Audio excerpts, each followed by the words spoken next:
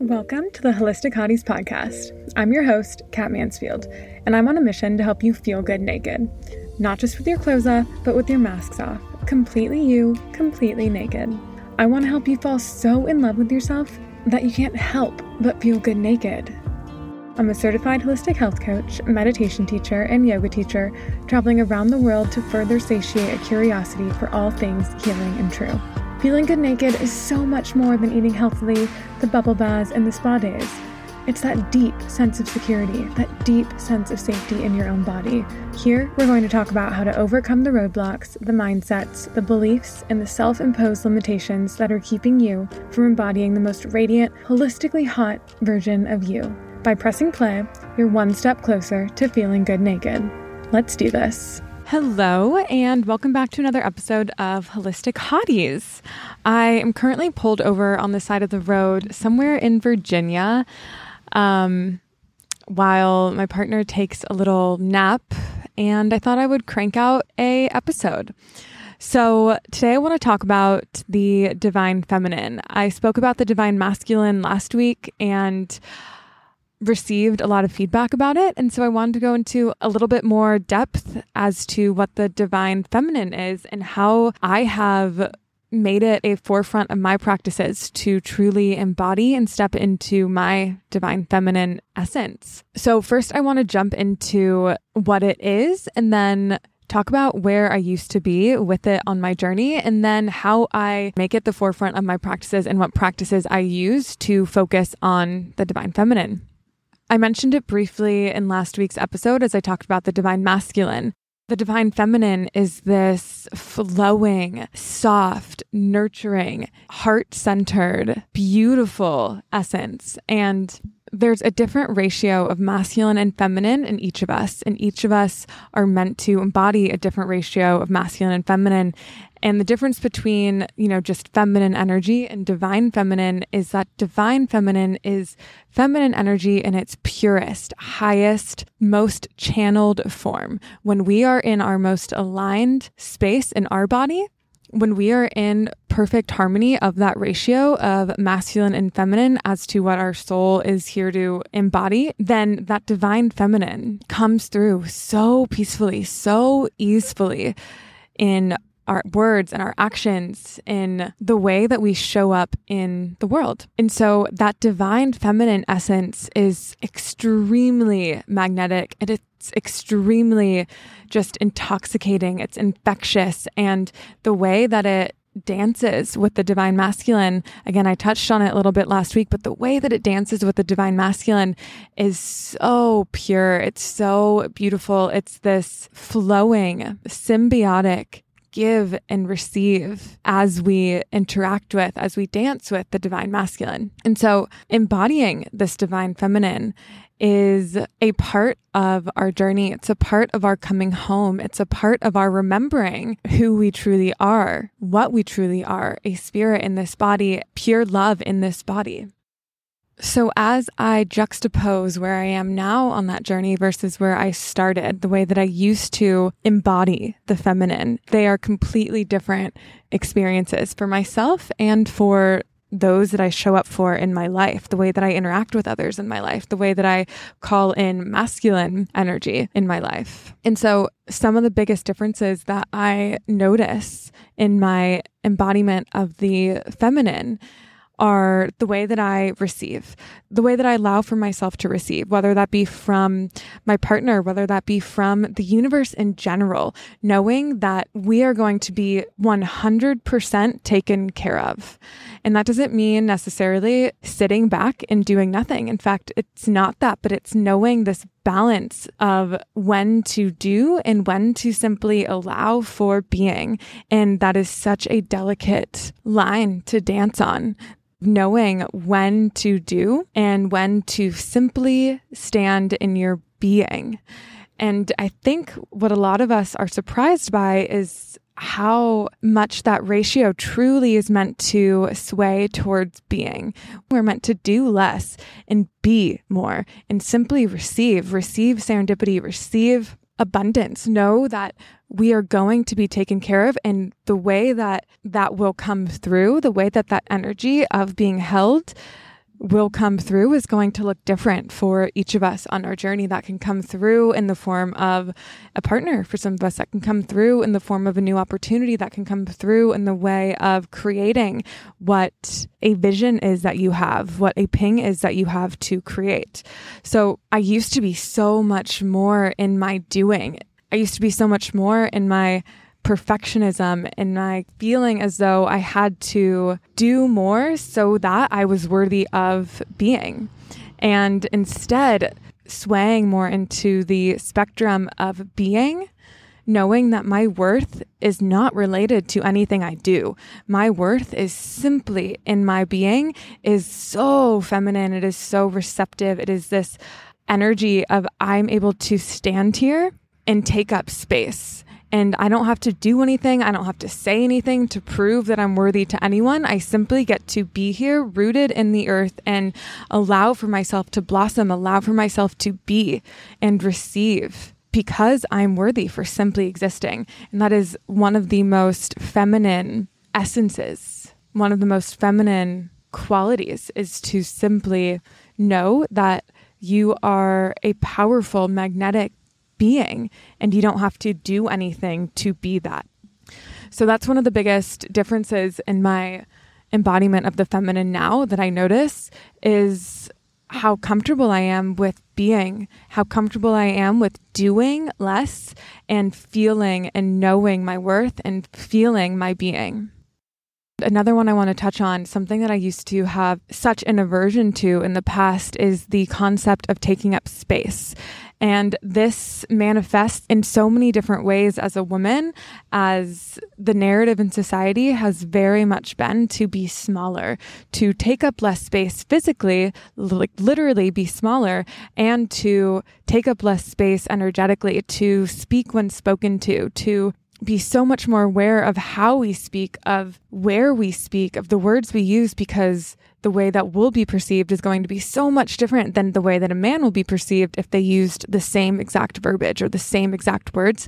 They're going to be perceived so much differently than a woman would be. So we're just programmed to be so much smaller. And so we begin to equate that with femininity, this dainty, quiet, nice energy we equate with feminine. And what I've come to realize in my journey and in my practices is that those are not the same thing. In fact, the feminine energy, the divine feminine, is so felt. The divine feminine takes up space. The divine feminine expands into the entire room without having to declare it. The divine feminine is so subtle yet potent.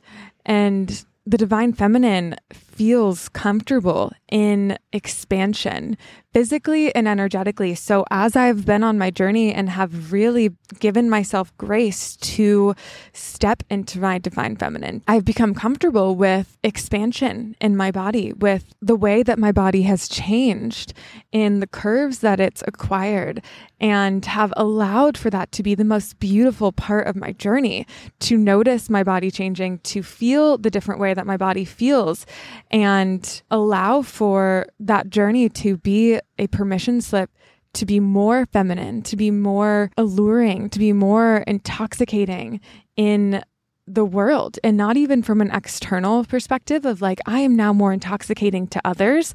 It's I'm more intoxicating to myself. I'm more seductive to myself. Like I get to look in the mirror and be like, damn, these are some beautiful curves that I get to have, that I get to touch, that I get to live within. And that energy is going to be, interestingly enough, what is also more intoxicating externally, albeit that not be the purpose of this journey. And I think that is one of the other most apparent differences on my journey to embodying the divine feminine, is the lack of concern for others' opinions of me or others' judgments of me. And that has become such a feminine essence to me, knowing that I am a unique flower, no two flowers on this earth look the same. No two flowers have the same ratio of colors, of hues, subtleties, nuances, petals. No two flowers look the same. And so as I've stepped into this divine feminine energy, I've really given myself permission to truly embody the uniqueness of my journey, of my essence, of my body. I have given myself permission to stand in knowing that I am unlike anyone else. And thus, there's no need to compare. There's no need to compare myself to another woman ever. There's no need to declare that I am less than anyone else ever, or that any other woman is less than I am ever, because we are two different, beautiful, strong, feminine essences.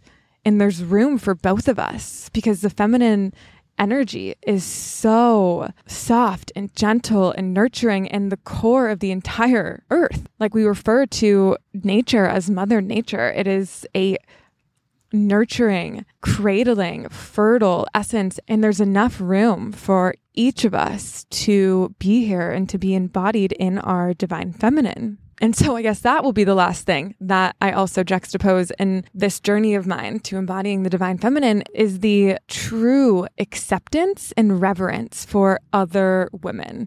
Man, that has been such a beautiful and healing aspect of this journey, to observe and cheerlead for other women, to witness them in their divine feminine and know that there's room for both of us. And not only room for both of us, but I get to cheerlead for them. I get to witness them in their power and know that we are one, that their divine feminine is also living in me and my divine feminine is living in them. And by them embodying their truest, most bold expression, it gives me permission to do the same and vice versa. And it's this beautiful foundation for sisterhood in seeing each other and cheering for each other and celebrating each other's beauty and essence and voice and creativity and journey.